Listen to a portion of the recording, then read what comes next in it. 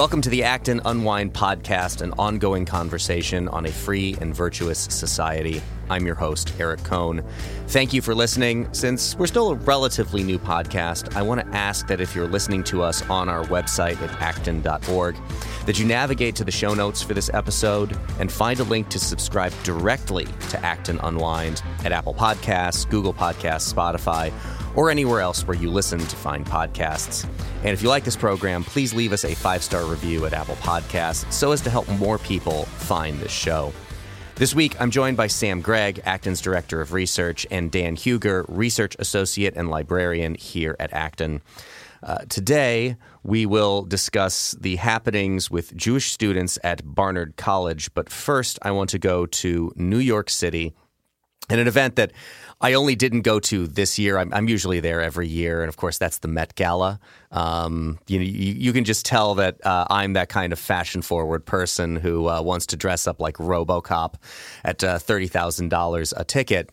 But of course, the big story to come out of it was Congresswoman Alexandria Ocasio-Cortez attends the Met Gala this year wearing a white dress that on the back written in text that seemed to evoke the cows from Chick-fil-A writing on the bags, eat more chicken. But this one said, tax the rich. And look, there's no shortage out there of other podcasts and other sources that are talking about what AOC did. And I don't quite want to be that podcast. I don't think that's right for us. But there was something else that struck me beyond what I thought was just a delightful observation from Megan McArdle at the Washington Post, who noted that the Met Gala is essentially a tax shelter. You write a $30,000 check to the Met for this big party dinner that you can then write off on your taxes. So AOC wore a dress saying tax the rich to a tax shelter, which is something interesting in and of its own right. But what struck me was America predominantly has been obsessed with its original sin of race in a way that, British society class is its first original sin. You get the sociologist Warner Sombart asking the question, why is there no socialism in America? And fundamentally, the answer to that is because we didn't have a feudal society. But I was struck by something of the elites of our society, these people who are attending the Met Gala, are all there making these kinds of radical chic poses. And I'm not the first one to observe this, but how saddened I was that Tom Wolfe is no longer with us and cannot write about what we observed at the Met Gala in the way he wrote about Leonard Bernstein's party for New York Magazine back in the day. But you have them contrasted with all of the help, all of the people working there who are wearing masks. We've seen other examples of this. Of course, the Emmys happened last night. Nobody of the elite that are gathered there wearing masks. And the mayor of San Francisco was seen over the weekend at a party and offered up the explanation that more or less I was feeling the spirit and I wasn't thinking about a mask. But nonetheless, you have this viral video going around Twitter of a 2-year-old in New York at a school that they're desperately trying to pull the mask over the person's face. Don't want to go full mask war here. But what stood out to me is, one, the clear hypocrisy. Right, the way that this elite group is acting versus the way that we're all in the hoi polloi told that we're supposed to act. And I'm wondering if this class distinction is becoming a more pronounced part of our American experience. Sam, am I just seeing things that aren't there? Well, I think there's a lot of things going on when it comes to this type of phenomena. One phenomenon which I think is this is expressive of is the fact that the idea that the leaders of the left, broadly speaking, in the United States today have anything to do with blue-collar America is a myth that needs to be buried very, very quickly, because it's hard to imagine a group of people who are more detached from, say, I don't know, the Rust Belt of America or the Midwest, or even more significantly, who don't care that they're viewed this way or seen this way, or apparently have no concern that there is this gap between what they are insisting the rest of America does and the way that they behave. But that shift has been going on for quite some time, right? So if you look, for example, at who are the people who are most likely to vote for the Democratic Party, it's billionaires. Billionaires are the one of the most reliable constituencies now for the Democratic Party. So there is a sort of class thing that's working its way into this, but it's not quite class in the sense that exists in Britain. It's a type of class that's defined, at least on one level, by wealth, but it's also defined by having certain opinions. So it ties in, I think, to the woke phenomenon. It ties into what's going on in academia with the silencing of particular voices. It ties into broad trends that are happening on the right and the left when it comes to politics and different demographic groups. So it's not surprising, I think, that so many people who describe themselves as progressive and who say that they're concerned about those who are marginalized, etc., establish one rule for themselves and one rule for everyone else. And unfortunately, I think that's going to be part of American politics for a while. The thing about hypocrisy, of course, is that people are usually ashamed when it is pointed out to them, when it's pointed out that you're behaving in a way that's inconsistent with what you say. It's supposed to be the tribute that virtue pays to vice. Correct. Or the vice pays to virtue. Exactly. But what's, I think, most troubling is that the people who are behaving this way exhibit no sense that they are behaving in a hypocritical way. That, I think, is disturbing because it tells us that the basic moral sense that would alert people to these things has completely disappeared or been nullified in these types of social circles in which virtue signaling is far more important than actually trying to live a virtuous life. So it's very bad because these are people who, in many respects, for better and worse, set the cultural tone of a lot of what you might call high culture, etc., in the United States, whether we like it or not. And the fact that they're behaving in this way, I think, suggests that there's something deeply rotten, morally speaking, culturally speaking, in that segment of society. So it's a very negative thing. There's very little I can say that makes it sound there's some sort of justification for it or there's some type of explanation for it, because I think the only explanation is a very bad one. Yeah. I think when it comes to the hypocrisy stuff, I guess what has bothered me in the way that there seems to be just a number of people who are so obsessed about being, I can't remember where I heard this, but I just think it's a fantastic way of putting it, being truffle swines for hypocrisy. Just absolutely digging through the muck, trying to find that example of hypocrisy and thinking that the hypocrisy is the truly bad part about it, right? And if you'll pardon this this reference, it reminded me of a video clip I saw over the weekend as everybody online has been sharing what their favorite jokes are from the great comedian Norm Macdonald, who passed away last week. And this was a clip from him on Comedians in Cars Getting Coffee with Jerry Seinfeld, where he asks in that kind of just truly Norm Macdonald way, if this was a few years ago, if what Bill Cosby legally was going through was going to hurt his reputation. And Jerry says the obvious answer, yes. He says, the comedian Patton Oswalt told me that he thinks the hypocrisy is the worst part about it, but I disagreed. And Seinfeld's like, oh yeah, you did? And he's like, yeah, I think the raping is the worst part. It's like we completely overlook that obvious point to be obsessed with the hypocrisy part of it.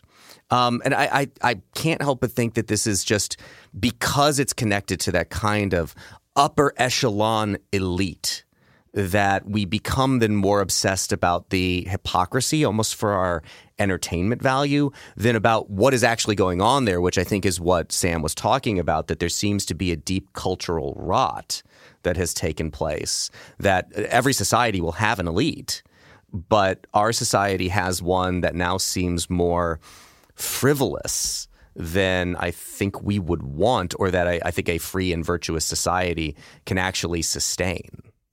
Well, another thing to add there, Eric, is that I think our understanding of what constitutes elite is something that we need to be reflecting upon as well, because in one sense, elite means those who are more influential than others, who may be a minority numerically, but nonetheless exert enormous influence, for better or worse. And every society has those, right? There's no getting around that. There are people who exert more influence than others. Even in the most democratic societies, that's the case. But there's another way in which we understand the word elite, in the sense of the person who is cultivating all their faculties, their intellectual faculties, their moral faculties, who in other words are trying to cultivate a life of virtue for love of good, truth, and beauty for its own sake. And anyone can do that. Right? There's a sense in which that's accessible to anyone most of the time. And there's a disjunct between that conception of elite, which is a much more classical, much more, I guess, religious, Christian understanding of what constitutes excellence, as opposed to this other understanding of elite, which is much more about who exerts more influence than others in a given society. And the political elite at present don't show much sign of being interested in being excellent in this other deeper, longer sense of the word, that when we use the word elite.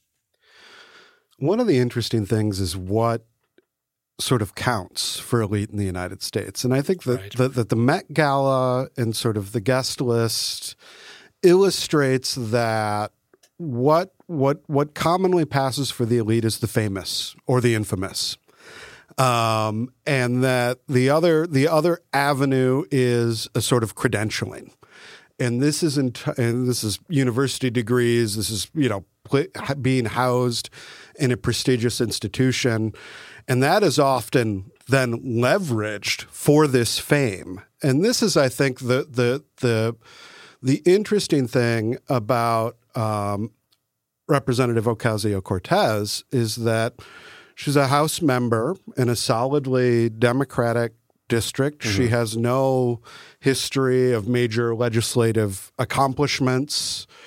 In fact, the first thing that she's known for is getting Amazon to pull out of her district. I think before she was even in the House, Amazon had made plans to, or aborted plans to make that a key part of their business, one of their headquarters, and even the dress itself is tied into. I mean, this phrase "tax the rich" is also part of her merchandising line. Yes, this is something that she uses to fund her campaign. So it's even this as an advertisement. And it strikes me, as Yuval Levin talks about this, is that we have a tendency of elites given places of responsibility that use those places of responsibility not as a point from which to do service to, but as a platform for themselves and for their own self-aggrandizement, their own fame. And as a result, it sort of strip mines these institutions of the sort of cultural capital that they've accumulated and reduces them in public esteem. And that's the other very dangerous sort of thing about this. And this is not about tax policy. This is about, I mean, And this is the tragic thing is, a lot of people are reacting about this and they're coming back with numbers of, the rich actually pay this. And it's like, I don't think this is fundamentally for her about that. There are ways as a legislator, that you can influence tax policy. At the catwalk on the Met is not that place.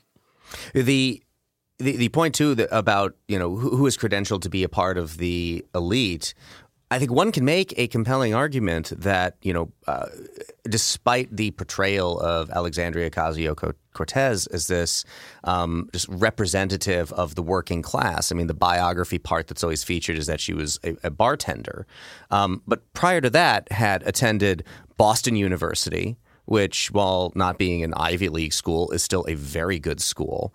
And she had interned for Senator Ted Kennedy. These are the kind of things that people who are on that elite track do. The credentialing that you talked about with the, there's a difference between going to Boston University and going to Southern Illinois University at Edwardsville, which is a school at which you can get a college degree that will allow you to enter the realm of society with the higher earning potential that is associated with a college degree. But a school like Boston University is still going to open more doors to you than even, like tiny Millikan University where I went. What I was thinking as you're talking about that, Dan, of the concept, if you're familiar with from this guy, Peter Turchin, of elite overproduction and being one of the problems plaguing our society right now, that our society, in part because of the credentialing you talked about, the way that is supposed to be the kind of gateway into the elite strata of our world, is that it's producing too many potential members of that elite class relative to the ability of the existing structures to absorb them in as elites. So you get this kind of bizarro conflict that exists between them because there's just too many potential members of that elite society. And I think that gets back to saying what I was saying before, which is that we're going to have an elite, right? I mean, there's going to be an elite of any society. It's in the same way that the previous framing of the same kind of people who would put tax the rich on a dress they wore to a gala was to talk about the 99% versus the 1%. There'll always be a 1%. Even if you knock the people who are currently in the 1% down a few pegs, it's just simple math. You're going to divide it up into a 99% and a 1%. There will always be an elite by some definition. How did we get to this point where the definition that I think Dan pointed out quite ably, that the currency is fame or infamy? I mean, look at the other people who were at the Met Gala, right? It's Kim Kardashian, not people who are civic leaders, social leaders, anything like that, not an aristocracy in the sense that we would have thought about it a few hundred years ago, but it is just a much more frivolous elite. How did we get to that point where it is so hollowed out and meaningless, and can we do anything about that? Well, I have a couple of thoughts. I'd like to go back to something you said before about AOC's lack of legislative achievement. That's a phenomenon I think you find across the political spectrum now when it comes to a good number of, for example, federal legislators who we see on television all the time. But when you look at what they've actually done in terms of actually passing or sponsoring legislation, etc., you find that it's a pretty poor record. And it was once explained to me that, of course, these people are also among the most prodigious fundraisers for their parties and for their own re-election campaigns, but no one takes them particularly seriously when it comes to the actual job of being a legislator. The counterpart on the right now is Marjorie Taylor Greene of Georgia, who has raised absolute gobs of money, but doesn't even serve on any committees to have the ability to advance legislation. And this, as Sam knows, because he's heard it plenty of times, and I'm sure, Dan, you do as well, that this is part of the Yuval Levin theme that I bang on about endlessly, that Congress is weak because its members want it to be. So the idea that passing legislation or getting things done is going to be the metric by which we observe the value of legislators is gone. And we're left with this politics that is primarily about the symbolic and not about any objective measure of accomplishment. Right. And in terms of your question about what do we do about this situation, I think there's a number of things. One is our image elite, let's call them that, are pretty good at be clowning themselves. So I've noticed that even some liberal commentators have taken to mocking them and pointing out the hypocrisy, pointing out the way in which they're acting as a sort of branding for themselves. So it's interesting that there has been such a big reaction to this. Another thing, of course, that is reflective of this general trend is the continuing plummeting of numbers of people who watch these things, right? So the number of people who watch the Oscars or the Emmys continues to decline because these are freak shows now in which we have unqualified people talking about subjects they know very little about, but nonetheless believing that because they are a famous actor or actress or whatever it happens to be, that somehow this gives them the capacity to speak about tax policy in some deep, profound way. So in some respects, they've sort of beclowned themselves, and that's becoming more and more apparent. But the problem, I think, of course, is that many of the institutions which once played a role in forming people in terms of virtues, of good habits, the types of things that you would want, moral habits and characteristics that you would want in people who go into public life or assume significant positions of responsibility, they're also corrupt in many respects, right? Because religious institutions, I think, in many parts of the country are highly compromised in terms of their ability to speak about anything to do in the public square, right? Because they're compromised by endless sexual scandals, endless financial scandals, as well as the habit of some leaders of these institutions to go out in public and talk about things they clearly know nothing about and not talk about what they're supposed to be talking about, which is the actual content of what they believe to be the ultimate truth about God and reality. Our university institutions have, to a certain extent, fallen into this type of trap as well, whereby the excellence in knowledge, the excellence in formation of the intellect has gone out the door, and it's been replaced in many respects by political correctness, something that's flowed now over into the hard sciences, which we were always told this would never happen to those disciplines, right? But it's happened there as well. And all of a sudden, 2 + 2 is now 5. Right. And we've even had some significant religious leaders say things like that. 2 × 2 can equal 5 if you wanted to, or if that's your preference. So I think that increasingly what will happen is that a lot of the formation that we believe is necessary and important is going to be happening outside those types of institutions, reforming them from the inside. I know people who are involved in that. I'm sure you do as well. That's a worthy enterprise. It's also a very, very long-term enterprise, which I think is good and important, but it's not enough in itself. Let me throw this question out to both of you. So how much of the problem is the degradation of morality and values amongst that elite class being a thing that has happened over time, which I think there's an element of that to me is certainly true, but you're welcome to disagree. And how much of that is this current situation a result of the rapidity of information at the moment and the kind of rapid, transparent progress and transparency that we've achieved really in the internet age, right? I always come back to a few years ago when you had the great the first salvo of the French-Iranian wars when Sohrab Ahmari writes his Jerem ad against David French, source back to Drag Queen Story Hour in Sacramento.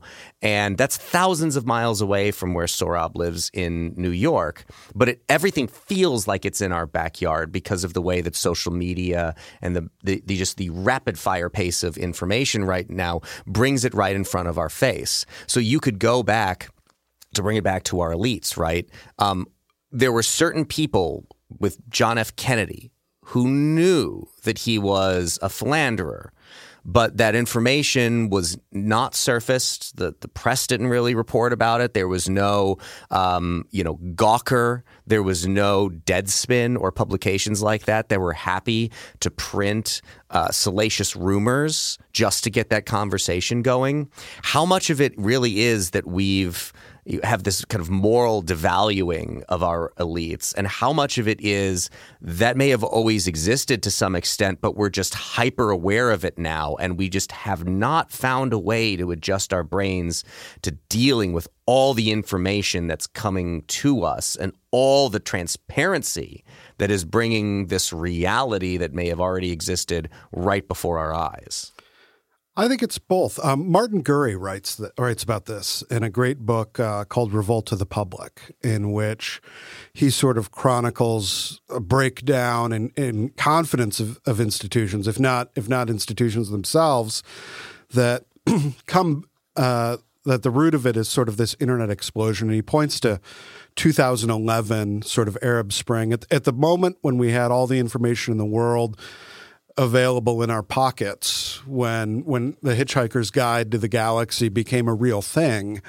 This is it. And part of this is, I think there's a serious moral erosion and degradation. And I think that is the product of both the failure of the institutions that have traditionally morally formed people to do so.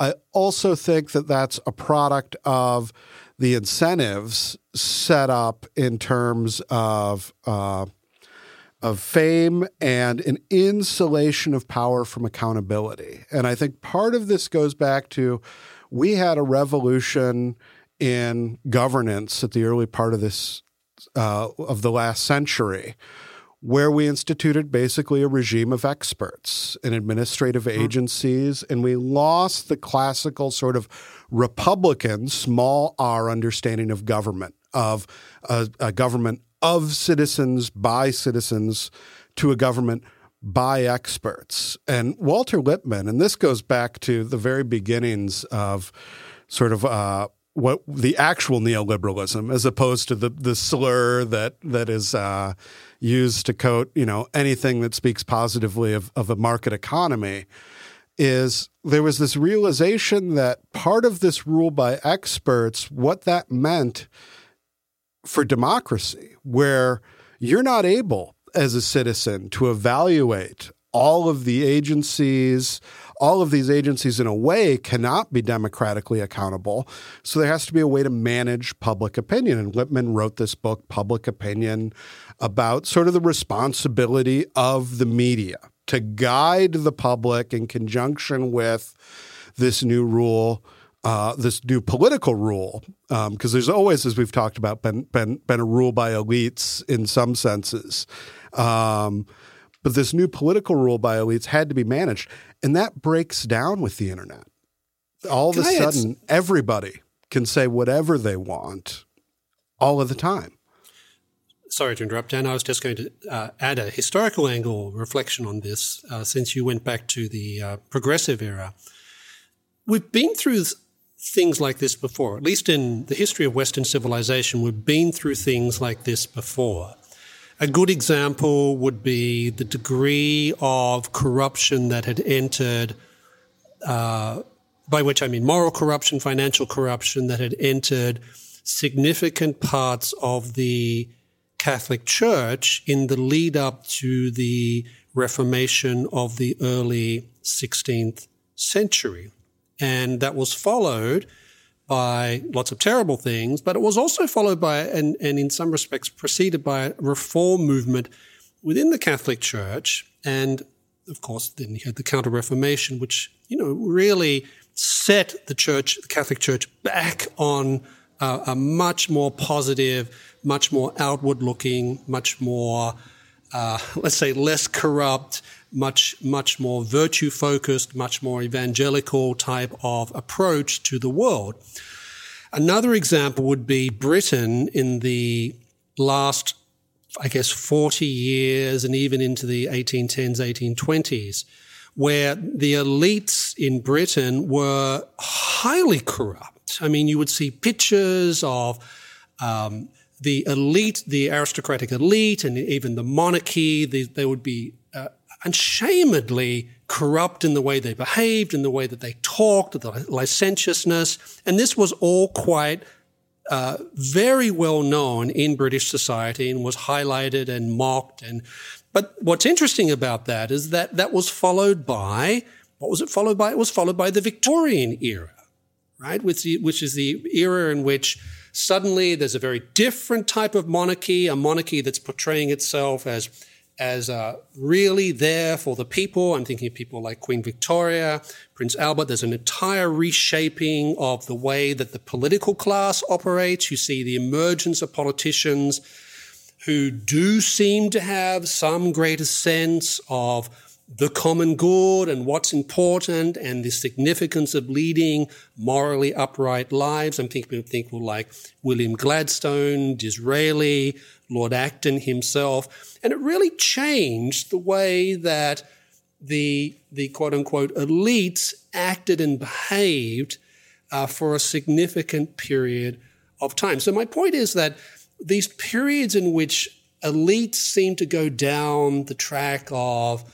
highly disreputable behavior that reflects a disregard and disinterest in the rest of society, even a contempt for the rest of society. The good news is that this is often followed by a shift back in the other direction. It won't be quite like it was before, but nonetheless, it represents some type of positive shift away from some of these things and a return to a certain sense of public responsibility on the part of people who, for better or worse, are in charge of important parts of public life in America. Yeah, there is often that pendulum theory right. that is quoted of things, swinging one way and swinging another. But especially after the last episode of this program that we recorded, I had heard someone give a presentation later this last Thursday talking about the same idea of linear growth versus exponential growth that we talked about on this program last week.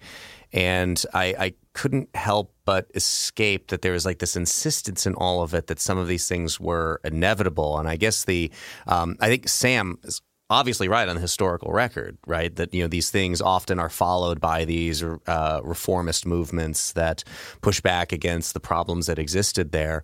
And I want to subscribe to that. Like, I want to subscribe to like that, as was our past, so shall be our future. I just worry that these things aren't inevitable. And, what if to mess up the metaphor a little bit, rather than the pendulum swinging back and forth the other way, I mean, what if you have the right person at the right time that grabs the pendulum and stops it in a certain place, and you get some kind of quasi-authoritarianism that doesn't let the pendulum swing either way, but nonetheless enforces one kind of state on society that creates its own problems. I find it hard to just these days. I just find it hard to subscribe to that belief that like, oh, this is cyclical, and as a result, we can look for this kind of Reformation movement. When I guess in my more optimistic states, I think I can see the indicators of it, but in my less optimistic states, it just seems like it's down and down and down. Well, a good example of the type of person you're talking about, Eric, is Napoleon. Right. So he brings the revolution to an end, and this is a period. He brings a period of the revolution which was highly corrupt. I mean, I don't mean just the whole earlier period where they were guillotining lots of people and there's endless war, but by the late 1790s, the people leading France at the time are highly corrupt in financial ways, sexual ways, all these sorts of things. And Napoleon brings this all to an end, and he does it by bringing a regime that becomes more and more authoritarian over time, and that is the historical trajectory that took. So I'm not saying it's inevitable. Obviously, it's not. I don't believe in inevitabilities. I'm not a determinist. I believe in free will, and people can make choices, and people do make free choices.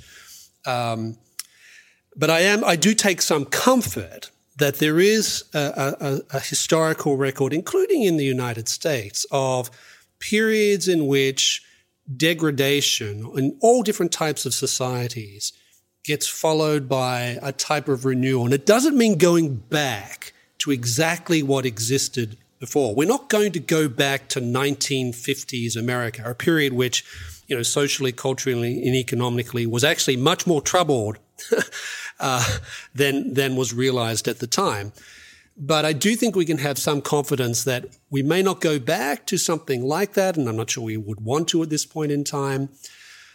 But nonetheless, there is some grounds for optimism in the sense that I think that a lot of these things are determined not by majorities, they're determined by creative minorities. And I think that to the extent that those who are worried about these sorts of things in society can adopt that mindset, which is not an isolationist mindset, which is not yet another option which we're all going to opt into or whatever it happens to be. It's much more the idea that history is driven not by majorities of the population, but by people who take decisive action at particular periods of time. And that might be harder in today's circumstances than it was before, but it's not impossible. To bring this back, one of the things that Gurry suggests is our way out of this sort of thing is that we need new elites. And with both of the examples, sort of positive in the Victorian era, negative in the Napoleonic France, we have new elites emerge. Mm-hmm. And we have them coming from different places, from, the army in the case of Napoleon. When Lord Acton is part of a new political class of influential Roman Catholics. When Lord Acton was born, I think the very year he was born was the year that Catholics were given the right to vote in England. William Gladstone came out of an evangelical movement that was new. So there are, out of these emergent communities, these alternative sort of folks that aren't represented in the current consensus, there can emerge new leadership. And that's a source for hope and also caution. Sam's point about increasingly authoritarian regimes may be the perfect segue here into our second story about what happened recently at Barnard College. So we're not moving far from the Met Gala, just over to Morningside Heights now in New York City. Barnard College, if you're not familiar with it, is the sister college of Columbia University. It was an all-women's liberal arts college that has for a long time in its history had a fairly sizable Jewish population. It's not a Jewish school, but nonetheless was a welcoming place for Jews seeking a fairly elite liberal arts education. And the story, which comes to us from Daniela Greenbaum Davis at The Federalist, has to do with the COVID regime that exists at Barnard College, where what they had created was this app for which you can receive COVID-related alerts and report COVID-related symptoms. If you've been feeling symptoms like that, this is the way, and they want people to use the app and only the app. It's only the app that you could use. The appification of our society really distilled into one example here. And the problem, of course, for observant Jews would be there's roughly a day-long period where they're not going to be utilizing technology. And you get this missive sent to Barnard students, but only to Jewish students, which interesting that email list even exists. But Jewish students at Barnard receive an email from Cynthia Yang, who's the deputy chief of staff to the college president and the head of the college's pandemic response team, describing the new technology protocols for reporting COVID-19 symptoms and participating in contact tracing. And then, according to Daniela Greenbaum Davis, this is where it all goes south. Quote from the email. We recognize that how you have practiced religious traditions in the past may not align with the use of technology during the high holidays or the Sabbath, but this year is paramount for the community's health and safety that you abide by the Barnard Pledge and follow the college's policies and procedures. So what Barnard was attempting to do, and they did relent on this fairly quickly, which I guess is to their credit in following their great shame in mandating this in the first place, that Well, that may be of how you've been observant in the past. But now, because of this pandemic, because of the advancement of technology in society, you now have to violate that in order to serve the secular gods that we are all now worshiping in the course of this pandemic. Is this just tipping towards a way that people who are religiously observant are just going to run headlong more and more often now into these regimes that are saying it doesn't matter how you may have practiced, and it's cute if you may want to do that on your own time, but these things are serious, and I'm sorry if it violates the way that you practice your religion. Well, if I might go first, it's symptomatic, I think, of a view of, let's call it, small o orthodox religion that is increasingly prevalent in higher education and, as well as some of the elites that we were talking about before, that essentially what you hold to is it's an interesting, cute thing, but it's fundamentally superstitious, that religion is something that must yield to any other significant concern, whether it's health, whether it's national security. In other words, important goods which any society would presumably want to take seriously. But the notion that religion itself is a good in the sense that religion is ultimately about every person's inquiry about the ultimate meaning of the universe, whether there is or is not a God or gods, and the implications of that for how we live our lives. That idea of religion, which I think when you define it that way is extremely important and precisely why we protect religious liberty, in the sense that we are free to pursue our knowledge of these things and then act in ways consistent with our conclusions about these things. That whole idea has clearly vanished from a good portion of progressive opinion, elite institutions in Western countries today, so that religious concerns always get pushed down to the bottom of the list. And we've seen this with other things to do with COVID, right? So remember those states that were allowing casinos and tattoo parlors and alcohol stores to open, but you couldn't go to church. You couldn't go to service, you couldn't go to mass, you couldn't go to synagogue, you couldn't go to mosque. And that's actually very contrary to the way that the American experiment has understood these things, because the reason why we have this very important amendment about religious liberty, it's not just about civic peace. It's not just about ensuring that people don't kill each other because of religious differences. It's also about respecting the good of religion as something good and fulfilling of people in themselves. And by the way, that protects agnostics and atheists just as much as it protects those who are religious believers.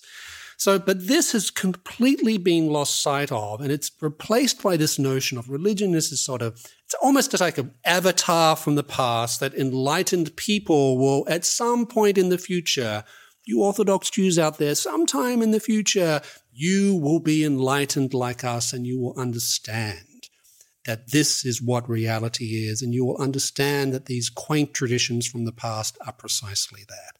So it's a very worrying trend. As Daniela goes on to write in there that the situation was rectified a short while after the offending email, Cynthia Yang wrote again to apologize, to say her email was, quote, written in haste, and that it, quote, was not considerate in the way it should have been of each student's ability to practice and observe their religion. She had liaised with Yonah Hain, the campus's rabbi. She also misspelled his name in the communication that was then later sent out. to create a plan that would enable the university to obtain the information it needs in real time without violating Jewish students' right to observe Shabbos. As Daniela points out in the piece, isn't that the kind of thing that should have happened at the beginning? But of course, it wasn't, because I think, to Sam's point, it's just not a consideration that the lead, czar of the pandemic response team at Barnard College is even thinking about, which is just somewhat gobsmacking at a university that has had a tradition of practicing Jews being such an important part of its history and culture. I think part of this is malice, but I think most of this is ignorance. And this is part of the product of the world we're living in today, where you can have major newspapers, who are ignorant of what Easter celebrates. Mm-hmm. When you can have a society where, where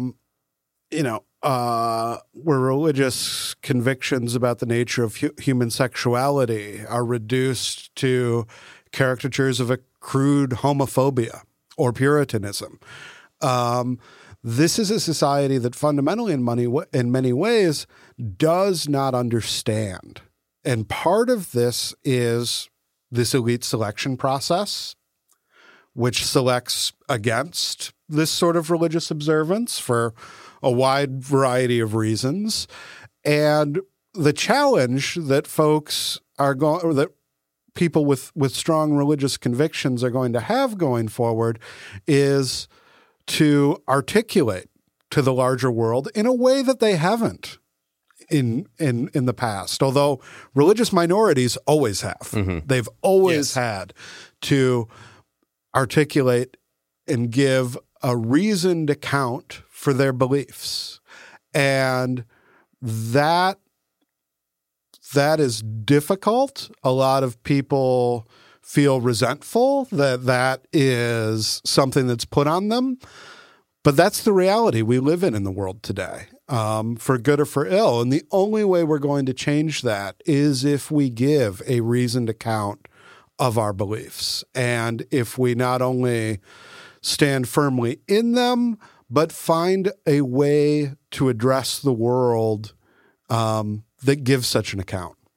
Of course, the early Christians did this, right?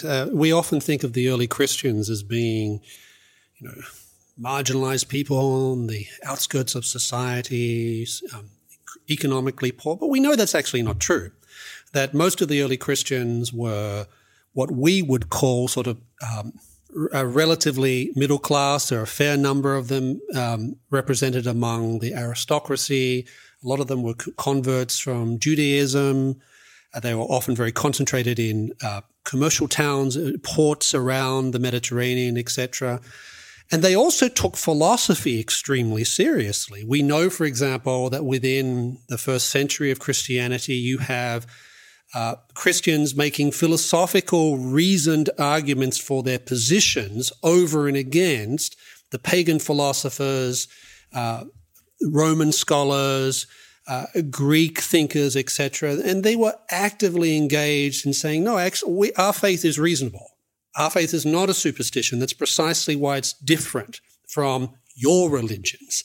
And that was extremely attractive to a significant proportion of Roman, Greek, Hellenic thought and culture at that particular time in history. And that's one of the things I think the challenges of modernity is for those who are believers to be able to give what does Peter say? A reasoned account of why it is you believe what you believe, so that you can't be just dismissed as, well, he's an evangelical because that's his background, or she's an Orthodox Jew because she was born into that and she doesn't know any different, etc. But that makes it more, I think Dan's point is exactly right, it makes it much more incumbent upon those of us who are religious believers to say, no, this is not superstition. If anyone's superstitious, it's you. Here's the reasons why I believe what I believe, and I invite you to engage in a conversation with me, a serious conversation with me about the reasonability of my position as opposed to other positions. And alas, a lot of religious leaders today in America are not particularly well equipped to do that. Well, that may be the big problem. And to bring it around full circle, the elite that we have in our society right now is not entirely without people of faith. It is not entirely without people who live in the right way, to borrow if it's a crude kind of rudimentary way to point it out. The Brookings success sequence, right? That you should graduate from high school at minimum before you get married, and you should get married before you have children, and don't do those things out of order. Most of the elites live that way. And, at least some of them are people of faith. But to borrow from Charles Murray's observation in Coming Apart, they don't preach what they practice. The problem is not that they don't practice what they preach, to go back to the point about hypocrisy. The problem is that they don't preach what they practice, because the ethos pushes back against that kind of thing as a form of judgmentalism, that you don't want to tell people that the way that they're living, quote, their truth is in somehow maybe not good and not fulfilling and won't lead to good things. We need to encourage that kind of elite to preach what they practice, in addition to just living the right way by example in those cases. I mean, Murray makes the point, I believe, that religion now has become a middle-class phenomenon in America, but also the West. If you go to the West more generally, if you go to your average Catholic parish in Paris, France, on a given Sunday, you look around and what you see, you don't see many blue-collar people. You see a lot of middle-class people. The middle-class people working in middle-class professions, bankers, merchants, in commerce, etc.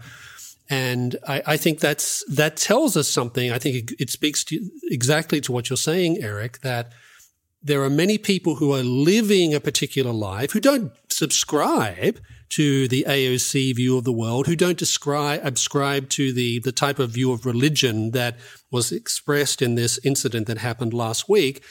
But they certainly don't seem very interested or confident about proclaiming that as something that's true for others to either accept or not to accept. And that's the point. One of the points of religious liberty, of course, and religious tolerance is to enable us to have these types of discussions in a way that we can argue about what is true and not let that slide into oppressing, let alone physically damaging other people. That's one of the points of religious liberty. Let's call it a wrap there. Thank you for listening to Acton Unwind. If you're listening to this podcast on our website at acton.org, please scroll down and look in the show notes for a link to where you can subscribe directly to this podcast on any of the great podcast apps, or just search Acton Unwind on your favorite podcast app. We're still, again, relatively new, so please rate and review us on Apple Podcasts, 5-star reviews only, so that more people can find this show. For the Acton Institute, this is Eric Cohn. We'll see you next week.